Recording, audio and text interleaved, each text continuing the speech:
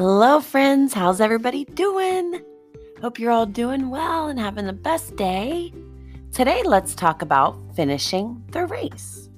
In the book of Hebrews, chapter 12, verse 1, it says, "Let us run the race that is before us and never give up." So the word race actually comes from a Greek word. It's called agon. And we get the word agony from this Greek word in our English language. The writer of Hebrews compares the Christian's life, your and my, a follower of Jesus, our life, to a race. This race is not an easy jog, guys. It's a demanding, hard, sometimes agonizing race. It takes huge effort to finish strong. Unfortunately, a lot of times, many Jesus believers don't finish the race. Maybe you've seen some who are stopped on the side of the trail of life. They've just given up. They used to be running and living their lives for Christ, or on their way to accepting Him, as their Lord and Savior. There was a time when they were really running and really trying the race, but they just never quite got to the point where they believed in Jesus and completely let Him into their heart to be their Lord and Savior. They became tired and they just couldn't get past that obstacle in the race of fully believing in Him. But if we think about Jesus and the race He ran, His best work was at the end, right? His final work. His strongest step was His last step onto the cross for us.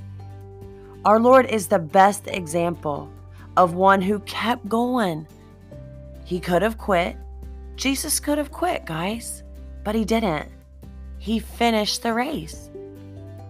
It was by His grace that we will finish also.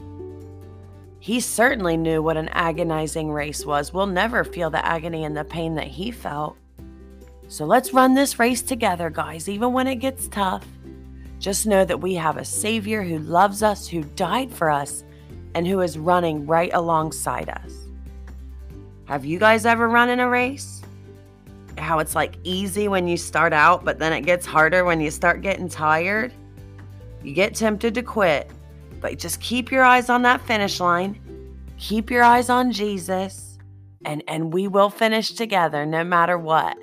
He loves you. Dear God, thank you for being with us every step of this race. Thank you for being with us every leg of the race.